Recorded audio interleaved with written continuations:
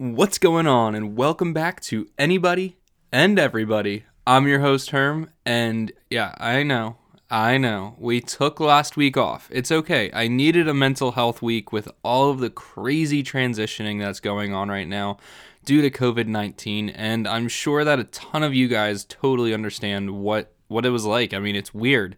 I had to pick up and move from college, and I had to come be self-quarantined in this house that I live my whole life in, but now is not just at my house, but is my living environment. It's my work studio. It's the place I have to film videos. It's the place I can podcast. And it's a big transition, and it all really came out of nowhere. I don't think anybody was anticipating the kind of widespread just change to our lives that came. So it was a lot, and I needed the week off, and I just hope that you guys understand that. But we're back today, and we're back this week with probably one of the coolest interviews I've ever had the opportunity to do. He tells some amazing stories.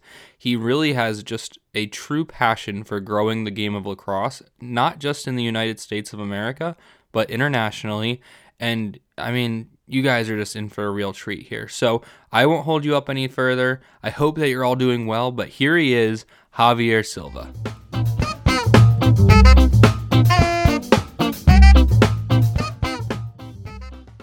I've been looking forward to this email or this podcast for a week now since we got off the phone.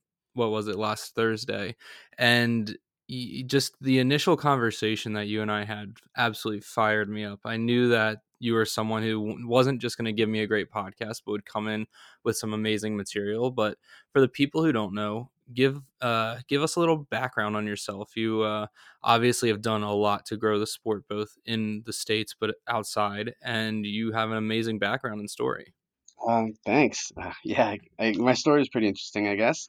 I grew up in Connecticut. I'm originally from Colombia. I moved to the U.S. when I was a little kid, and I started playing lacrosse when I was a junior in high school. So my high school team didn't exist until my junior year. So I played soccer growing up, but I fell in love with lacrosse like 2 days after picking up a stick, I think. I wasn't very good, but I fell in love with it, and then you know, a bunch of my friends were like to UConn. I played club there, and that's when I like really fell in love with the sport, and it's where I started practicing. I had a stick in my hand like every day. My best friends are all guys that I played lacrosse with, and even though we don't live in the same town, like we talk pretty much every day. We're all over the country, all over the world. Actually, my one of our good friends is in Spain, um, and so I just fell in love with the sport there and just kept playing after college. And I moved to Europe for a year to get my master's, and then I ended up playing and coaching in Sweden for a year, which was probably one of the coolest experiences of my life. Um, a week into living in Sweden, I found these guys playing catch, and I ended up traveling all over Scandinavia and Northern Europe playing lacrosse with those guys. It was the coolest thing ever. Um, and that's how I found out about Lacrosse Nations. I was sitting in my apartment in Sweden, getting ready to graduate, and I didn't want to leave Europe. I didn't want to come back to the US. I wanted to keep playing lacrosse and coaching. And the guys that I was playing with were like, yo, there's so many opportunities for coaching in Europe because there's not that many coaches in Europe. So you should just find a club team that, will house you and give you some kind of money and you can coach them. And so I Googled lacrosse coaching international, and Lacrosse Nations popped up, and they were looking for somebody to move to Nicaragua to help run their programs. And I thought to myself, wow, that's pretty cool. I've never been to Nicaragua, but I'm a fluent Spanish speaker. I grew up speaking Spanish. I love coaching. Maybe this is the right fit. And so I emailed them, and because of the time difference, it was like 11 o'clock at night in Sweden, but it was 8 o'clock in the morning in Managua. And the program director, who is this awesome girl from Middlebury, emailed me back like 2 seconds later. She's like, "Yeah, we totally need somebody to come to Nicaragua. I'm leaving in a couple months. Like, you should totally do this." And a year later, I was moving into a house in Nicaragua to coach these kids in lacrosse. And when I got there, my plan was I'm going to be there for a year. I'm going to coach lacrosse. It's going to be a lot of fun. I'm going to build these coaches up. And then I come back to the US and I'm going to get a real job. I'm going to do my marketing and my branding stuff, which is what I got my master's in. Um, and then I'll just go back into the real world. 3 months later, I was like, there's no way I'm ever leaving Nicaragua. I fell in love with our kids, the programs, just the country, the people. It was absolutely incredible. And I ended up living in Nicaragua for 4 years. I was a volunteer my first year. Uh, I found a part-time job my second year. Lacrosse Nations offered me a stipend, and then, after 2 years of like not making any money, I was like, all right, I kind of got to figure something out here. And I went to Lacrosse Nations. I was like, you guys got to offer me a full-time job, otherwise I just can't stay. And then I approached another nonprofit that I was working with at the time, and I said the same thing to them. And I was like, all right, whoever gives me the better offer, I'm gonna stay with. And Lacrosse Nations gave me an offer I just couldn't refuse. And honestly, I don't think I would have taken the other one because Lacrosse Nation is what I wanted to do, regardless. And that full time job turned into taking over for the executive director about 8 months later. Um, and I've been doing that since 2016. I moved back to the US and have been slowly building our programs out, on a bigger scale than just Nicaragua since then.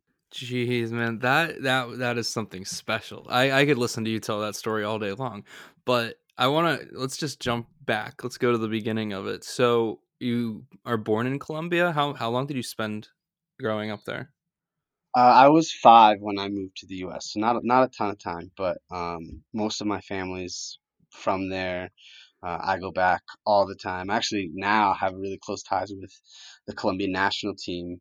I didn't even mention that. So in 2014, I ended up playing on the men's national team in Denver at the 2014 World Championships, and then in 2018 in Israel, I was coaching, just because I'm getting old and I can't compete at that level. Not that I could before, to be honest. We were getting worked, but I'm on the coaching staff for the men and the women now, so it's a ton of fun. But That's Colombia is beautiful. an awesome country. Yeah, I love it. Certainly, you were kind of in that transition period as a child. Was it tough getting acclimated to the states and in Connecticut in particular?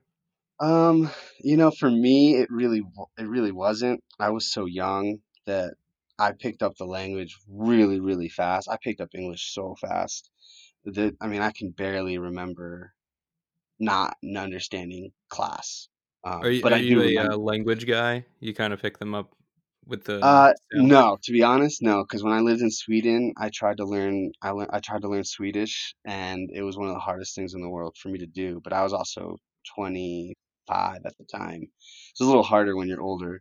When you're young, you pick up languages super quick, but at 5 years old, I was learning. I knew how to speak Spanish, I knew how to write, but I wasn't like really good at writing and reading Spanish when I was little. So Right. growing up, like, I mean, I basically learned to read and write the same time for both languages because I was reading and writing in Spanish at home and obviously speaking it at home, but then doing English at school. So for me, the transition wasn't really, it was hard. I remember like my first year of school, it was like I would not understand what the teachers were saying to me. But by second or third grade, you know, I was still going to ESL, English as a second language classes, but I knew I could speak English like fluently at that point. It was really, really tough for my parents. My parents still struggle with English. I was actually texting, my mom works as a service coordinator for kids with disabilities, and she texts me every day. It's like, am I saying this text message right? Does that make sense to you? So like for me, it wasn't hard at all. For my mom and my dad, it was like it's still a struggle. Yeah. Right, no, totally. Did you have any siblings with you? Yeah, I have an older sister. She's 2 years older than me. I'm actually in her apartment right now. Oh, that's awesome. She, yeah, she I think probably struggled with the language more than I did because she was a little older. And so she still remembered a lot of stuff from Colombia. Like I don't have a ton of memories of growing up in Colombia, but she definitely did 'cause she was older. She probably Right. struggled a little bit more than I did, but I mean, when you're anyone under the age of like 10, if you move to a new country and try to learn the language, kids just soak up languages. It's crazy. Isn't that it's a crazy thing the way the mind works like that.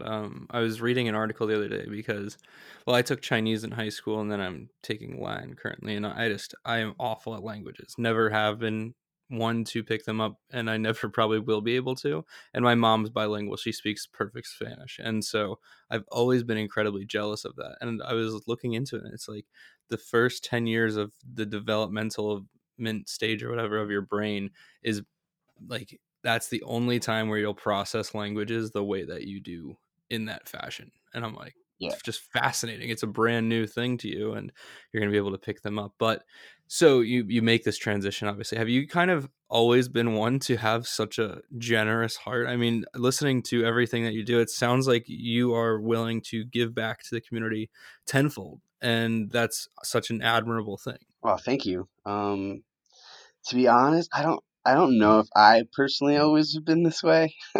I It's always been something my parents have drilled into me, especially my mom. My mom has I come from a family of teachers. My mom's a teacher, my aunts and uncles are teachers, my sister's a teacher. Um, so I think from that, growing up with that in my family, it's always been about teaching and giving to others. My mom has always drilled that into me.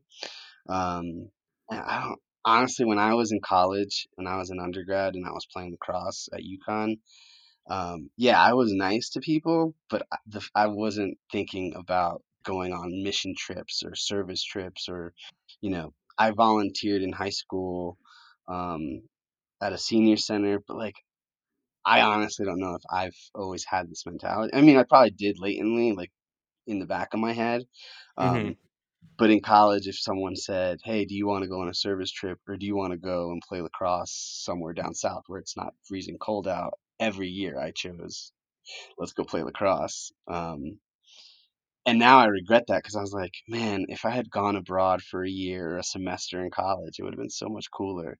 And now I work with high school and college kids all the time, and I'm like, whatever you do, go travel abroad. I think giving back has always been part of my life, but not as much when I was younger. I think when I was younger, I definitely. I think that's such a big part of it though. It's like I am now 22 years old and I guess I'm kind of starting to hit this point in my life. I've always been a very compassionate type person, but I kind of am starting to really appreciate and realize the things that I could do to give back and better someone else's life in some way or shape or form.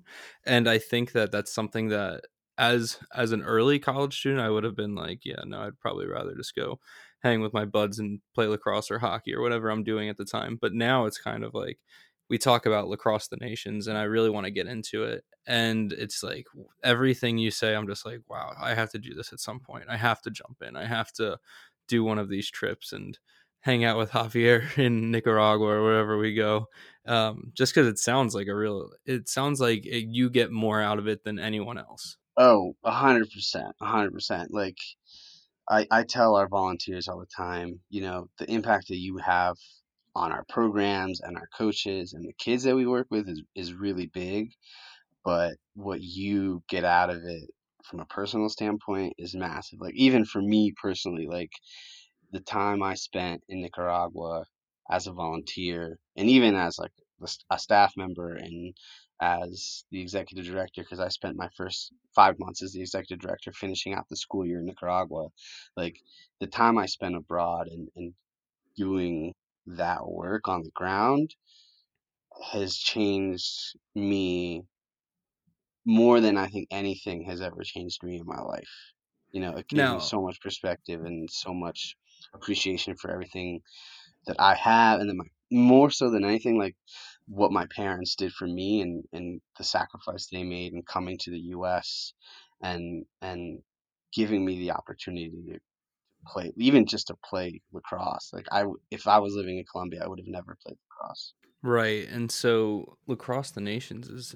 Have you guys opened up a branch, or how does it work if you wanted to start introducing the game in a pretty wide fashion across a place like Colombia and get kids who wouldn't potentially have the opportunity to pick up a stick, but now you give them that opportunity? Yeah, I mean the process is not complicated, but we want to be very thoughtful in how we do that because one of the things that we don't want to do is be the organization that is just a bunch of Americans or foreigners, wherever the person may be from, that comes into a community that says, "Hey, you need to try this," drops off a bunch of sticks, and then just walks away. We don't feel that that's necessarily effective, and we don't feel that it's sustainable, right? Right. Um, because the challenge with that is like, what if they fall in love with it and then they have these sticks, but they have no one to teach them? And they have, or maybe they have the sticks and they have someone to teach them, but they don't have the resources to continue playing or to field a team or to get gear, or, all the other challenges that come with it. So before we go into a community, we we do a lot of evaluation and we do a lot of prep beforehand to make sure that it's it's a community that has a need for what we offer, which on the surface is lacrosse, but deep down is way more than lacrosse. And it's actually not really about lacrosse at all. So we want to make sure that the communities that we work with have a need for what we offer. We want to make sure that there's an interest in the program that we offer, that there is that there is a passion, and the kids and the coaches and the people in the community are going to like it, and that it's something that we can, as an organization, can sustain. So is it financially something that we can commit to long term? And so we tend to go into a community usually because we're invited. Someone will reach out and say, "Hey, I have I live in X and X community. Like, would you be interested in coming down and running a lacrosse program for us, or start helping us start a lacrosse program?" And I get those emails quite a bit, to be honest. And a lot of the times I can't say yes because we just don't have the funds to actually make that happen. I'm happy to give people advice, and I'm on the phone all the time with like, what should you be doing and what's the right approach, and having those conversations. But I can't always say, yeah, let's go. Lacrosse Nation is going to come in and we're going to help you run a program. Um, just because it's not feasible, right? We don't have the manpower. We don't have the size. Although one day I am confident that we will be, and we'll be in every country everywhere. Um, but right now we can't overextend ourselves, because if we do that, it means that our focus is going away from one program and going to another, and we just don't have the resources. So whenever we go into any country, we want to make sure that it's it's very thoughtful, and we do a lot of work leading up to our first clinic to make sure that that's the case. And then after we run a clinic, we go back and evaluate, well, what was the feedback, what was the response, um, and we have like a little matrix that we use to grade a potential site. I mean, if you want, I can go into the details of it. I'm happy to. But essentially, it's, do they have a need? Can we fulfill that need? Is there interest? Um, and what is the feedback from the first clinic? One of the big Well, things that we also focus on. Sorry to keep going and rambling, but no, no, I is love it. we want to make sure that the site or the place that we're going to also creates opportunities for the U.S. lacrosse community, right? That What I mean by that is basically our mission is twofold. We want to use the sport in countries and communities that don't have access to it and don't have access to sport in general, to give them an outlet, to give kids an outlet, and to give young people the opportunity to have jobs as coaches. But we also want these communities to be an opportunity for college and high school kids like you to travel and serve and learn. So we want to make sure it's a place where we can bring volunteers, that it's easy to bring volunteers, so that we can merge those two communities and get them to interact. Because, like I said earlier, travel was one of the coolest things I've ever done, and I like promote it to anyone and everyone. And I'm like, if we can do that using lacrosse, it's going to impact so many more people, right? When you bring these two communities that don't necessarily have anything in common except for lacrosse, it's a beautiful thing, man. Like, I've seen so many college and high school kids go down to Panama, Nicaragua, and Colombia and interact with our coaches and our youth players and our high school players.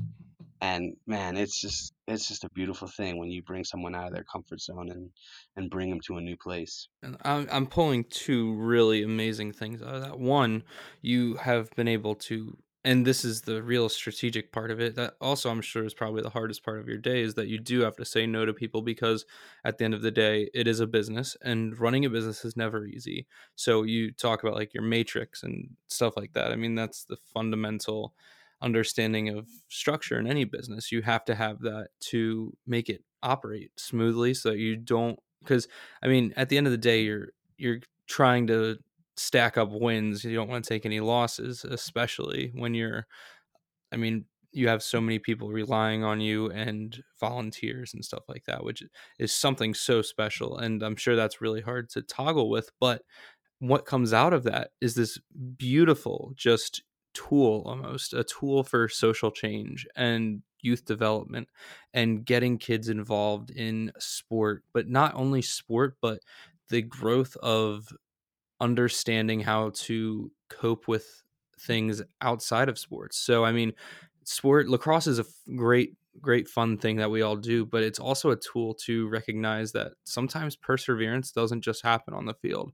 Perseverance happens in the classroom. It happens at home. And I think that that's something that you guys emphasize in a really, really amazing way that a lot of people, even in the States, kind of don't have the opportunity to explore because they take a sport or a game or a learning lesson of sort for granted. And I think that you guys really emphasize the importance of this tool, I guess, and exploring the growth of development. Yeah, I mean that's 100% what we're all about, right? For us, if we don't create any All-American lacrosse players, and if we have kids that can't pass and catch, that's okay.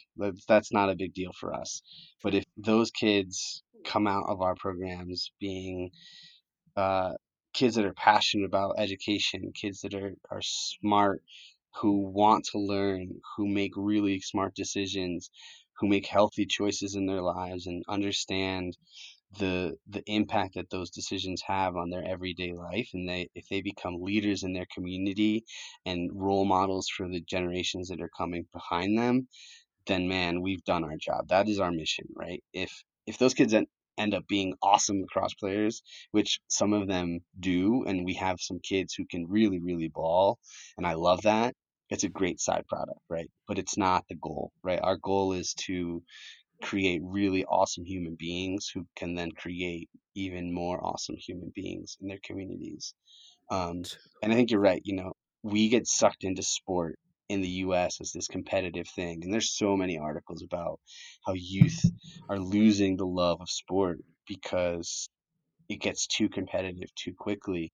Um, and I think this is a way for us uh, to kind of bring that joy back to high school and college kids, to remind them that, you know, lacrosse is supposed to be fun. Sports are supposed to be fun.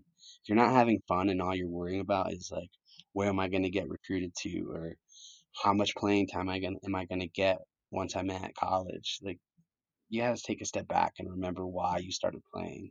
And that's one of the things that I think we do really well for our high school and college volunteers. This is an unprecedented thing for anybody and everybody because traditionally I would throw an ad read in right about now. But instead of doing an ad read for today's episode, I want you to talk about the fundraiser that is going on for Lacrosse the Nations right now and really just plug it so that people know where to go and what they should be doing. And yeah, so no ad read today. We're gonna go with Lacrosse the Nations fundraiser. Awesome. Yeah. So we have just launched a Squat for Good challenge, essentially getting our volunteers and anyone who wants to get involved to take advantage of the time that they have right now sitting at home. Uh, if they're at stay-at-home orders or whatever it is under quarantine, everyone's kind of sitting around. We want you to take advantage of this time where you're doing all these workouts by yourself and add a little meaning to them. One of the biggest challenges the Lacrosse Nations faces is that we rely on the lacrosse season and teams and players throughout the season to dedicate their games to our organization, to our mission. And so we raise about 20% of our annual budget every spring during the lacrosse season. With no lacrosse season, that money is gone. And so we're hoping to re-engage those kids that are now sitting at home, and getting even more people to get involved. And so all you have to do is go to our website, lacrossenations.org, go to our Instagram or Twitter. The link is there. It's sign up. Um, and basically, all we are asking people to do is get others to donate for every squat that they do. So for every dollar you get raised, we want you to do 5 squats, with the goal of every kid raising $100. And the really, really cool part about this is we've partnered with an amazing organization called Positive Tracks, who is going to match every dollar raised by any young person under the age of 25 up to $100. So right now, our goal is to get 100 kids to raise $100. But if we can get 200 or 300 or 500 kids to participate, well, then let's do it, right? There's no reason not to. And like I said, our partners, Positive Tracks, is going to match every dollar that anyone under 25 raises. So we just want our community to come together, take advantage of this opportunity that we have while we're sitting at home and getting our workouts in alone, and add a little bit of meaning to it so that our lacrosse programs in Nicaragua, Colombia, and Panama can continue to thrive well past this pandemic that we're all facing. So just visit our website, lacrossenations.org, or on Instagram or Twitter. The link to sign up for the fundraiser is right there. Or if you guys want to reach out to me, we can put my email in the links to the show as well. Yeah, for sure. I'll throw everything into the description so that people have the opportunity to check that out. And it's just like a body weight squat. For 5, you get $1. Exactly. So It's amazing. yeah, I mean it's not the end of the world to do the squats, and I think if the kids out there are anything like my friends are just going to donate to see me do as many squats as possible. So Right, um, that's what I'm thinking. I think once I put a video out of this on Twitter, I'm gonna have a bunch of these weird people who don't actually talk to me other than when they're chirping me on Twitter, just start paying to see me do squats. But hey, if exactly, if it's all exactly. going to the right cause, I will do all of the squats in the world. So that's absolutely amazing, man. And I think that that Yep, is something more important than any ad read I could put out onto this episode today. So, and I wanted I to make sure we appreciate that. got it in there. So now, with that, I want to go hop back really quick into Lacrosse the Nations and kind of this idea of stigma still, because I think that one of the things that you're also doing is not just producing excellent lacrosse players abroad, but showing that it's not this rich white person sport. It's not this idea of trust fund ball or whatever you want to call it. All of the stereotypes that have come with lacrosse over the last few decades. And it's actually really cool. I just wrapped up in a podcast yesterday with someone who is doing their senior capstone on the influence of diversity in sports, and I got to talk to him a lot about lacrosse. And I actually brought this program up in the fact that I think that you guys once, and you said this earlier, that you are able to integrate some of these people and come to the US market and show that lacrosse is a sport for everybody, quite literally anybody from anywhere. And I think that that's a really cool thing, and you're starting to squash this kind of lax bro mentality. One of the things that really irks me when I tell people that I run a lacrosse nonprofit, they kind of laugh, and people that don't know lacrosse, their only, you know, image of a lacrosse player is the frat guy, um, drinking beers and just being a bro. And it's just like, no, we're not. That's not what the lacrosse community is about. I mean, it is. It I mean, it definitely has has its that, right? handfuls, right? Everyone has that. It is it's in every sport, but that's not what the lacrosse community is about. If you look at deeply at a lot of the lacrosse people in the community, and what their backgrounds are and what their passions are, in addition to lacrosse, like you've got some really amazing people out there. Um, we I could think just one of list my off names, you know. I know. There's so I many. think one of my favorite things to do is to send people just to go check out Scott Ratliff's Twitter. It's like if you don't think everybody, or if you do believe that everyone's a lax bro, just go look at this man and see all of the amazing, just positive and loving and caring energy that he puts out into the world each day. Yeah, the dude's a legend. He's a great guy. And he's the epitome of what it means to be more than just a Laxbro. Because right, he loves to joke around. He's funny, and you if you don't sit down and talk to him, you might get that impression just from like a 20-second interaction because he's such a funny dude. But if you sit down and have a conversation with the guy, there's so much more than that. Um, and I think that goes with a lot of guys. Like lacrosse people like to have fun on both sides, guys and girls. Like we like to have a good time. We like to joke around. But that doesn't mean that there's not more to us and that we don't have different passions and we don't care about other things. And I think you can say that about a lot of sports, right? Like you look at Right. basketball, um, so many NBA players get stigmatized because of wearing all these having all these tattoos or the way they dress or whatever. But there's so many guys in the NBA do so much for their communities that like if you looked at them, you'd be like, oh, this guy is just he's just I think the word that you might have used was thug. Like they're not. There's so much more to athletes in general um, than just the sport they play. And lacrosse has that particularly bad. Um, you know, just from all the high profile cases of kids being stupid, um, that you think that they're the majority, but they're really not. They're the minority. Right. And I think the number one thing that comes to mind for me is like if you remember, and this is very faint, but I grew up right outside of Philadelphia, so it's pretty in my face at the time, was like when Allen Iverson was coming up through the NBA. And this was a guy who was the first one to really have like all of the tattoos. He had the cornrows and he had his own style. And it started to take over the media and people started to really kind of not take lightly the fact that he was different. And I think that so many people kind of have this stigma about lacrosse currently. And I think that as we start to make lacrosse more diverse, people will start to see like, okay, we aren't just one shade of person, right? There it's a whole community of beautiful people in with every skin color, race, ethnic background, whatever. And I think that that's kind of something that you're pushing along faster than most. And I think that's a very admirable thing, but also such a crucial part to just growing the game. I think we use this hashtag a lot. It's a hashtag Yep. grow the Yeah. game or whatever.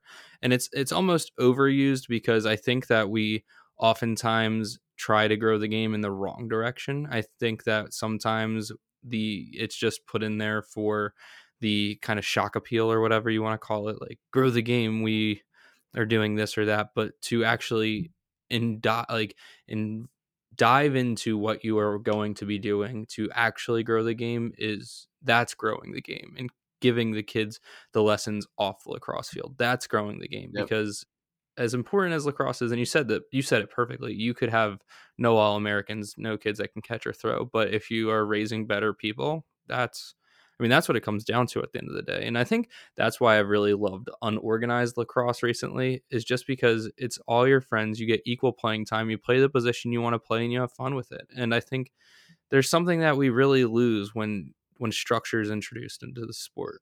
And if you look at all the top coaches in the NCAA, lacrosse coaches, one of the things that they harp on and that they do with their teams is that like unsettled, small-sided, just backyard style, right?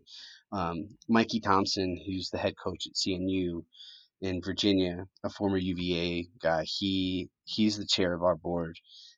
He lived with me in Nicaragua for about 6 months, a couple years ago, 6, 7 years ago, and that's one of the things that he like emphasizes with his kids is like play pickup, small sided games. Just have fun with it because for him, we've had long conversations about this. It's like one, um, when you do it that way, you just have fun, and that's part of it, right? You want to keep the fun in the game. You don't want it to just be about like how good you are or whatever. And two, you get tons of reps. So from like a development standpoint, when you play those small-sided backyard games, you got the ball on your stick 20 times more than you would during a practice or a scrimmage because it's six guys and the ball's moving around so quickly. So from like an actual like player development standpoint, it's so much better. Um, and going back to what you said about just like not being about competition and how good you are, a lot of the coaches that are really, really good in the NCAA, they are just as worried about how good their players are off the field than they are how good their players are on the field. Like that's, I think, a common thread between all the top coaches is that they're just as worried as I am about character development than they are skill development, which is really, Very really much. cool.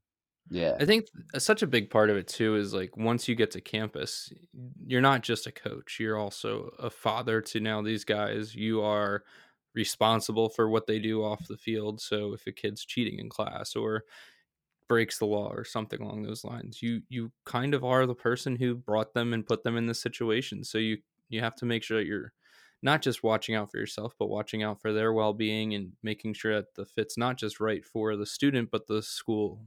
But or no, school is right for the student. Yeah. You get what I'm trying to Yeah, put that it down. goes both ways. It has to go Right. both ways.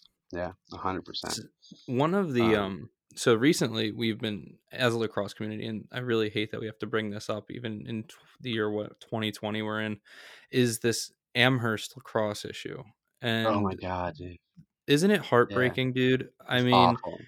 like how I genuinely don't understand what could ever drive a college student or just a human being in general to put another not just person but teammate, brother, however you want to look at them in this situation. Like how I mean, where does this stem from? These are the questions I had, and I figured you would have opinion on it, so I wanted to get that. But oh, dude, it truly. When I read the article, I was stunned. I was in like almost tears, basically. Yeah. You know what it is? Like we have done a lot in the sport to create diversity, and there's a concerted effort. Um, and that's what it takes is it takes a concerted effort for diversity to happen and for more people to get into the sport. And there are a lot of people doing it, but there's so much more that we can still do. And I think it's a lack of education um, on a larger scale because unfortunately, I mean, lacrosse is definitely not just a boarding school sport anymore. It's definitely growing and tapped into a diverse group of communities, but it's it's still very much a sport that's privileged, and the not all the kids who are in those schools are exposed to a diverse group of kids. Um, I know a lot of private school coaches who are doing that and whose kids are super, super open and have been exposed to this, but it's just something that's not happening nearly enough as it should be. And that's in my guess would be that the kids who made those comments and did that to their teammate, which by the way is like absurd, like what is happening? It's your teammate. Um, Right. Like those kids you probably just don't or have not been exposed enough to understand like why that's not okay. Which doesn't. I'm not trying to excuse it. I'm just trying to understand it because I don't understand it. Like it's 2020, man. Like we have right. talked about diversity and all this stuff for forever. It feels like forever to me, but it 100%. I could mean, be that it's not. especially well, I mean, you understand it better than I would. I am just like a kid from New Jersey. I did the boarding school thing. Like I do fall into that stereotype or whatever. But being someone from Colombia, you obviously understand like there is a world outside of this America that these kids, I guess, get raised in. And you're right. You're so right about kids just not being introduced to it because I mean, one of the best examples is like I'm a kid from this little town in Vineland, New Jersey, which has a pretty prominent Hispanic population, and didn't have a lacrosse program at the local high school until recently. And the kids now that I get, my favorite day of the week is the day that I go out there and they're just out there having fun, and I can help them out in some way because they are using hand-me-down shafts and sticks, and they just love this sport. They had never heard of it before, so those are the best days for me. But for when I get to boarding school, it's like all these kids grew up in Princeton, New Jersey, and it's a pretty affluent area where they don't really understand like there are other people out there that aren't from this area where you grow up with a trust fund and with the stereotype lacrosse players. And I think that this is a really important time in, I mean, I can't believe we still have to have this conversation though. It's an important time that we introduce the idea of diversity into the sport and really push it more than anything. But also Yeah, at the same time not fake it. 100%. I think that there's a No. lot of people who try and fake it. And I don't obviously call out names or anything, but especially some of the people in one of the predominant lacrosse leagues out there, I think that oftentimes they don't truly believe in the message that they are putting out there, and it comes Wow. off that way. And Damn. Yeah. See, I kind of think a little differently. I want to give people like the benefit of the doubt always, you know, 100%.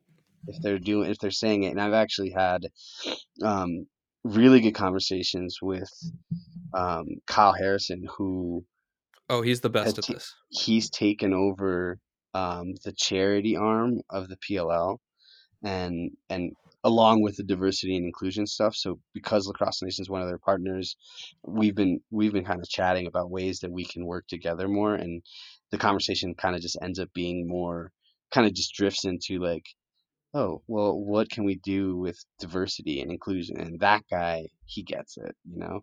Um, and I think it just needs to be a bigger effort in general. Not that the effort that's being put forth isn't big, it just needs to be bigger. Like US Lacrosse has their whole diversity and inclusion arm, and they are putting out tons of content and trying to be educational as much as possible to like the US Lacrosse members, and that's really really good. And I think it works really well, and one of the guys who's pushing that forward really well, who I've also had tons of really good conversations with, is Chaz Woodson. But like it just needs to be more. It's not that it's not enough. It's not, yeah, it is that it's not enough because clearly people still think this way. It just means that we need to do more and more of it. It doesn't mean that what's happening now isn't right or good. It's just that the problem, and that's not on any one person, you know, it's Right. Like anything in life, you have to have the masses behind you, right? You have to have the people who make up this idea to spread awareness. And I mean, Kyle Harrison is quite literally the one of the perfect figureheads for what he does in with the PLL. I mean, he is a true captain of diversity in the sport, and I think that what he does is something that is like you can't put a price tag on it. He does more for anything than anybody could ever pay him in physical dollars, but yeah, more than anything just emotional time. I mean, he puts in so much time talking to people, spreading awareness, and he's willing to sit down with anyone and have this conversation. Like, I mean, it's truly that's one of my favorite things about him and just the message that he puts out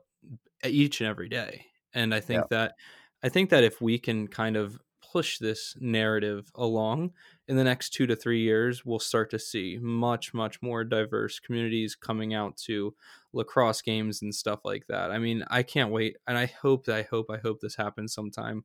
Like the PLL is able to do something with the Harlem Lacrosse Club and like play a game in like downtown Harlem or something like that. I think that would be one of the coolest things ever if they were yeah, able for to sure. somehow find a field and make it happen. I mean, I don't know what the community parks around there look like, but that's the type of stuff that I think would really draw so many eyes and just create a conversation, because at the end of the day I think so many people are really afraid, not afraid, but it's a tough conversation to have. I mean, when you're trying to break any kind of social stigma. We're fortunate that a lot of the kids that we work with come from families that, even though they're very privileged, they have parents who teach them the right things and have coaches who are teaching them the right things. And so when they come to our programs, we've had very, very few times where kids aren't respectful of, or understanding of the differences in culture. Um, One, I think, is because of the kids that are drawn to the mission that we do, and two, the coaches that we work with are coaches who are all about character. Not that all coaches aren't about character, but some just do it more than others. Hmm. And so we've been very lucky that we've never had a really negative experience like that. We've had a handful in 10 years of existence, but I think that's more reflective of the coaches and the teams and the players that we work with than anything else. And the cool thing is that those kids, hopefully, once they come back from our programs, all the ones that I've talked to at least say it's changed the way that they see the world and the way they think about things. But hopefully those kids can then come home and share that with their teammates and share that with their friends, whether they're lacrosse players or not. And then maybe they go on from high school and go to college, and then they share that with their new teammates and their new friends, and it kind of helps to spread. I like to think that we're adding our grain into the pot, and that every little bit helps, and that's kind of something I always preach to our volunteers and to our coaches and to our staff. It's like we might be a small organization, and we might not change the world, but if we can have an impact on one kid in Panama, or one kid from Woodbury Forest in Virginia, or one kid from the Pingree School in New Jersey, then that kid is going to go on and have an impact on another kid, and that kid will have an impact on another kid, and so on and so forth. There's a huge ripple effect. So, Right. The um, exponential growth rate. exactly, exactly. And I think having that one guy like Kyle Harrison is great, but if we can have 15 Kyles, it's even better. And then having guys like Chaz and guys like Brett Hughes, who's our founder, not to plug LTN constantly, but you know, guys like that are character guys. And we just need more of those people being vocal, and helping create that ripple effect, right? Um, and they have. We just need more people creating more ripples. Right. And I think over time it gets there. And it's one of those things where you're not going to see something change overnight, but you will see a change over 3 years. I mean, I'm sure that you've seen since 2016 when you took over at your newest position.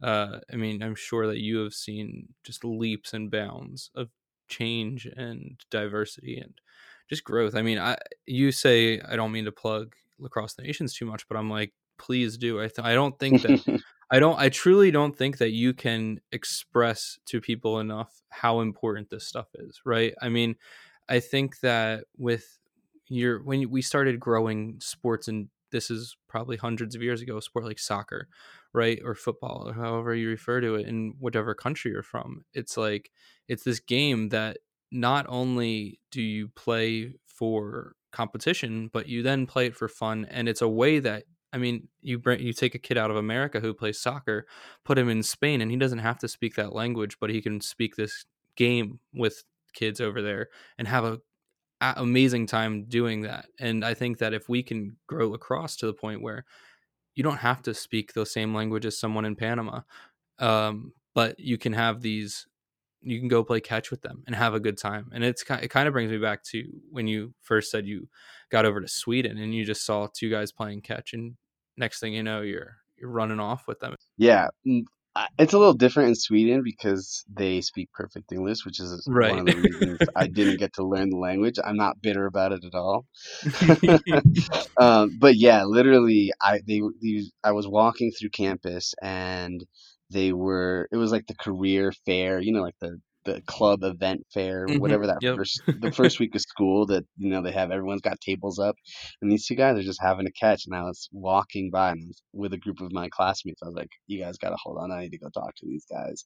So I ran across the fairgrounds. I was like, "Do you guys speak English?" And they're like, "Yeah." I was like, "Where did you get to lacrosse? Like, what are you doing?" And they're like, "We love lacrosse." And I'm like, "No way." And I think it was like a Tuesday, and they're like, "Yeah, we have a tournament in Stockholm on Saturday. Do you want to come?" And I was like, "Let me call my mom, have her ship all my stuff over." My mom FedExed all my gear overnight from Connecticut to Sweden, and I was Oh my God. in a van on Saturday with a bunch of Swedish guys I'd never met before on my way to a tournament in Stockholm. It was amazing. Oh, that's Um, so cool. Oh my yeah, God. it was like one of the coolest things in my life. Was it like a, collegiate tournament or just men's league No, it or was like their club national championships. So So you I got get to thrown play. right into the mix. Oh yeah, yeah. It was awesome. I got to play in the Swedish national champions. My claim to fame. Well, That's no, that was well, my other claim to than fame world up until champions, then. right? Other than the world championships, yeah, that was a surreal experience too. Yeah, I'm And that sure. actually So happened by happenstance too. This guy emailed me. I was living in Nicaragua. He's like, "Yo, I used to play at Oregon. I'm backpacking through Central America, but I'm on my way to Colombia, and I'm gonna start the national team down there. Do you want to help me?" Um, and I was like, "Okay, dude. Like, you go to Colombia and start the National Lacrosse Federation, and if you get that done, I have a passport so I can play on the national team." And then 2 years, we like texted and we were emailing back and forth. This guy and I, who's now like one of my best friends. Um, and he emailed me January 2014. He's like, "Okay, the federation's set up. We got accepted by World Lacrosse into the games. Can you play?" And I was like, "Oh God, he actually did it. Like what?" Um, it and I actually was like, "I guess happened. I have to start working out." And so I spent the next 6 months like training in Nicaragua for the World Championships, and I was not nearly in good enough shape. Oh, I mean, getting in that kind of shape. I mean, people watch lacrosse every weekend or whatever during the summer, and they're like, "Oh, these guys like they probably only have to be able to run a few miles, do this, do that." But it's like, no, you truly have to be like the Kyle Hartzell type, who's like putting on your workout on your Instagram every day to Yeah, be able to compete at that level. It's insane. But when you were over in Sweden, so you said you studied marketing. yeah. I did my master's in international marketing and brand management. Okay, so is that what kinda drove you to leave the States and ch study in Europe?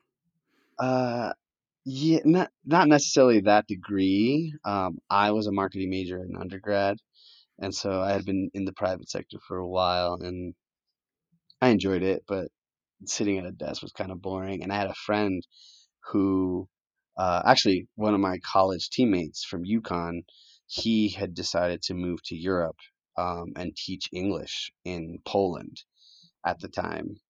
And he was just in love with Europe. And then I had another buddy who was getting his master's in Switzerland. And so I went and spent like 15 days in Europe just backpacking and hanging out and visiting all these countries and hanging out with my friends. And they're like, "Why don't you just move here? It's such a cool place. You can get your master's here." And it kind of drew me in, and I just started looking for programs. And Sweden had a program that I was interested in. It was a country that I didn't speak the language, I knew nothing about, I knew no one there. And I was like, this is, I want a challenge, right? That's what I wanted. And it just so happened that the grad program that I was in was free. There's no tuition Oh because my Sweden god. is an amazing country. Right. And so no matter if you were an EU citizen or not, you could go to school for free in Sweden. All you had to pay for was, you know, room and board. Like I was gonna pay rent anywhere. Um, so it was a free education and in an amazing country that I'd never been to before. I was like, well, I got in, so that was the other thing, right? I had to get into the program. I Right. got in, and I was like, all right, I'm in. Let's go. And the rest is history, I guess. I mean, from there you kind of go on this amazing just travel adventure. And it's really, I mean, I could listen to it all day long because, well, one, I'm kind of living vicariously right now through you and in the microphone sphere, but I think that one of the most interesting pieces to all of this is the fact that you go from Sweden to Nicaragua. And Nicaragua is somewhere that I've never had the opportunity to be yet. However, my mom's gone on trips and she says that it is not it's truly one of the most life-changing things when you go to a country like that and you learn more about their culture and then you come back here and it just helps you appreciate things. So, I mean, as a young adult, was that kind of a big thing for you? You were able to kind of step back and just once you got back to the States, kind of take everything out with a little bit more passion, I guess. Oh man, yeah, Nicaragua was it's wild. I mean, I spent like 6 months in the U.S. in between my time from Nicaragua and Sweden, but if there could be two more different countries, I couldn't think of them. Sweden is one of the wealthiest countries in the world. Right. Nicaragua is the second poorest country in the Western Hemisphere behind Haiti. Um, I mean, the weather's different, the food is different, the people are different. They're not the same at all, but one of the things that I got out of it of my time in both countries was how how awesome people are. And I think the more you travel in general, the more you realize, um, yes, these two places are totally different, but they're so similar, and people are just awesome everywhere, right? Right. And and I think specifically when it comes to lacrosse, the lacrosse community is incredible, right? This is one of the coolest stories that I'll ever tell. We were hanging out, we were doing a field trip with a bunch of kids from our program in Nicaragua. It was about a bus of about 40 kids. We had stopped at an ATM because we needed to get cash for pizzas or something. And one of our coaches walked off the bus with a stick in his shoulder. He was just waiting for us to get back on the bus from the ATM, and this guy pulls up into the parking lot we're in, and he sees Norman with his stick on his shoulder. He's like, "Hey, like, why do you have a lacrosse stick?" And Norman's like, "Why do you know what a lacrosse stick is? You're in Nicaragua." He's like, "Oh, I lived in Connecticut for 20 years. I went to prep school in Connecticut and I played lacrosse there, but I'm originally from Nicaragua." And I'm just like, Wow. who is this dude? And this guy is just a businessman in Nicaragua who played lacrosse in high school when he was in prep school in the States during the 80s. And like, I'm like, that's exactly how I met those guys in Sweden, right? Right. You saw someone with a stick and you walk up to them. Like, that is the lacrosse community, right? You walk up to someone, you see a stick somewhere, you walk up to them, and then you become friends because you have a It's lacrosse stick in your hand. it's like an international sign of you and I were gonna be tight. Like, Yeah, we don't have to speak the I same can't language. tell We you how many times I've done that. Like countless times. I was on a train from DC to New York once, and I was having a phone call about Lacrosse Nation. This guy's like, "Oh, you play lacrosse? What's Lacrosse Nation?" And then, boom, like friends. Like it it's happens amazing. everywhere. Right? Happens Or everywhere. I think one of my so I guess for me it's like I vlog half my life or whatever. So when I'm not doing lacrosse specific stuff, I'm traditionally wearing like a lacrosse type t-shirt. And recently I've had people coming up and asking about the PLL because they're just seeing it everywhere. Yeah. And that is probably one of my coolest things. It's just like, oh yeah, it's this great new league and I get to talk about it. I get to do all of the conversating that I'm sure you've done over the years and spread awareness to the game. But I mean, I guess we're not doing that right now. We're quarantined. We're stuck at home. Yeah, yeah, you don't really get to do it that way, but you can do it virtually, right? Like we're doing right now. Like literally, this is you. The way you and I met is essentially the way that I met those guys in Sweden. I was scrolling through my Twitter, and you had posted a blog post or a podcast about Coach Finley, and I was like, oh, this is interesting, and I pulled it up and I listened to it and I hit you up. I was like, yo, let's talk lacrosse. This is awesome. Like Y- it's virtual, but it's essentially the same thing, right? Right, 100%. And I'm so glad that you reached out because, well, one, I think I might have even said it at the end of that episode was that I think a lot of people are too nervous to reach out to me because I think it's hard to.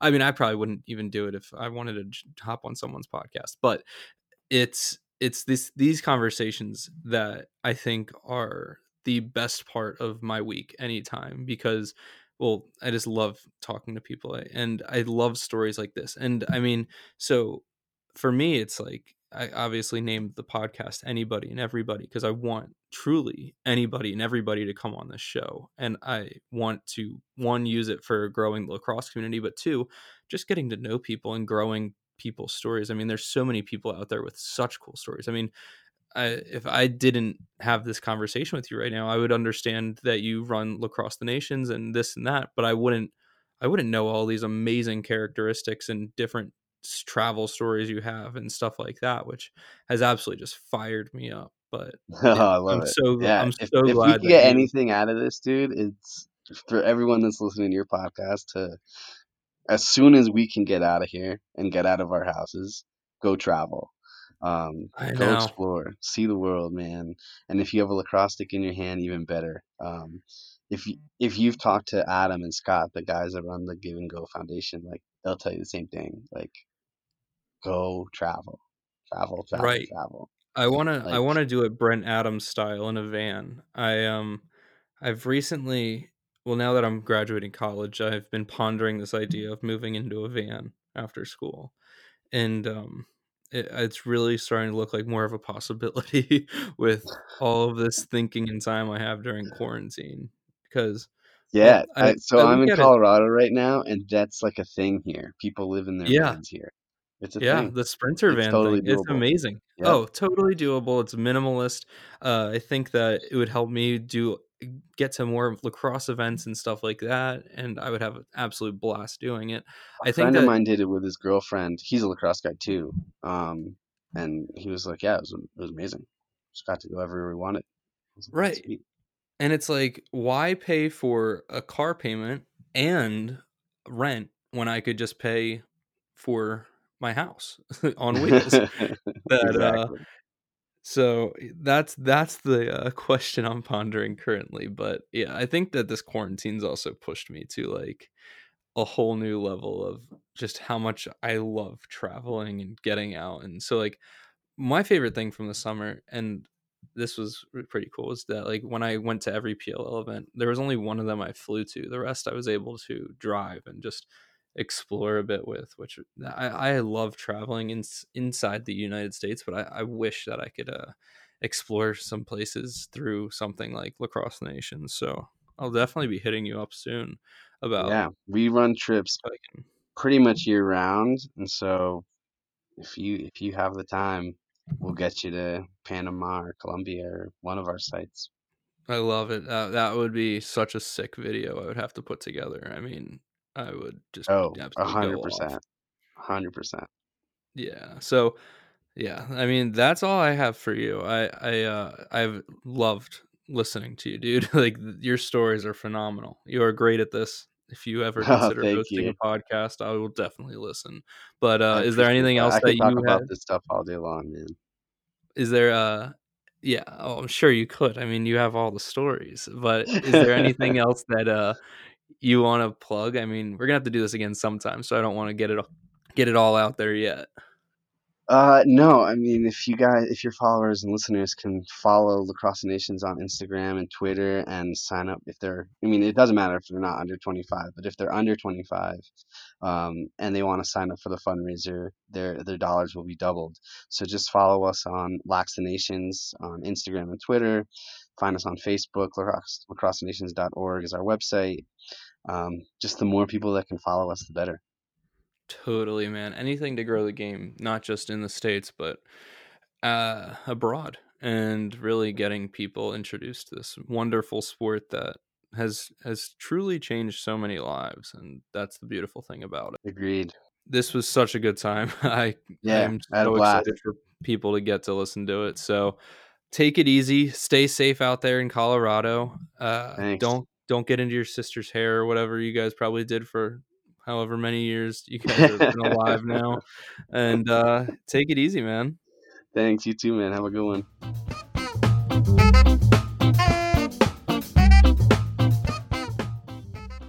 Just wow, guys, that was such a cool show for me to do, and I just got the opportunity to re-listen back on it while I was editing all this, and it was just so much fun. It was so much fun to just sit back and let him take control of the conversation, tell his stories, give us his opinions, and the work that he does and the work that Lacrosse the Nations is doing is truly, truly, truly something that is so admirable. So admirable. So I want to double down right now, actually. And I want to what's the word that people use? Re-say? No, there's a really good word and it's just slipping my mind right now. But I want to remind people that you need to go check them out on Twitter, Instagram, and their website and do the fundraiser. Do the squat fundraiser. Do what you have to do to raise money. If you're under 25, they will double it for you. So that means that if you and 3 of your friends are able to get your squats in, raise $100, that's $600 going right there. And honestly, I can't think of a place better. They're going to use every one of those dollars for the most amazing purposes and spreading the sport that we all love to different nations and helping fund these trips that sound like a true life-changing opportunity. So if you haven't already, go check out Lacrosse the Nations, go check out Javier. Everything there is just absolutely phenomenal. And I think that to put an initiative in place while we're in quarantine is such a great idea. I mean, there's so many people out there that can be affected by this crazy quarantine, especially in the lacrosse community. So when most of your money comes from the fact that people need to be playing lacrosse in the spring, it can be difficult and scary, especially in a time like this. But there's little things like this fundraiser that really keep things going. So make sure you go check that out. Beyond that, guys, we're still in quarantine. We just got extended another month. Things are rough, and this is a big lifestyle adjustment for so many people. So I want to make sure that I there's that word I'm looking for again, the restate, I just want to remind everyone at the end of the day that my DMs are always open. I know that this can be really tough for people. We have truly just been locked up in a way that we've never experienced before already for a longer period of time than we've ever experienced, and it's not going to be done anytime soon. So it's tough, and I want to just restate that I am right here. If you guys feel the need to speak out and get in contact with someone, my DMs are always open. I'm here to listen, and I won't bite because I am going through the same things that you guys are going through. Like I said at the top of the episode, last week was just not possible. I won't even lie. I'll be totally upfront. I had no motivation to do anything. I was in business meetings all day, not feeling motivated. I was doing different podcast things, not feeling motivated. Putting videos together was a struggle. And I think it was really just this first week of getting used to the new lifestyle that really took a toll on me. And now I'm back. I'm back to normal. I'm feeling great. I feel good. I'm exercising more. And I think that I just had to get my ducks in a row for the last week. But here we are, another episode. A lot's going on. Obviously, I don't get too political, but I genuinely believe that there are some really great resources. So make sure that you're looking in the right places for things like where you need to go if you want to get tested for coronavirus, the actual branches that are taking really huge measures to do things. Make sure that you're checking out the right stuff. Don't get your facts from, maybe the president. But the thing is, if you go outside, please make sure that it's for a good purpose. Don't be getting together in groups. Don't be putting someone else at harm because, well, to be frank, I have a mother in the medical field right now, and it's tough. It's tough to watch her struggle with this pandemic that's going on because she's not necessarily on the front line. She's not in a hospital, but it's affecting everybody who plays a major role in this world where doctors, nurses, and those who work in these environments, they're not getting the resources that they deserve. The PPE is not nearly what it should be, and it's scary. So please, please, please, please, please, just stay inside, guys. I know it sucks. It's really hard. If you're going to go out, make sure that you do it by yourself or like you and someone else. Go for a walk in the woods. Go to the park. Don't go to the park. Do things that will allow you to exercise and actually get some fresh air. Maybe sit outside for a little while and read a book.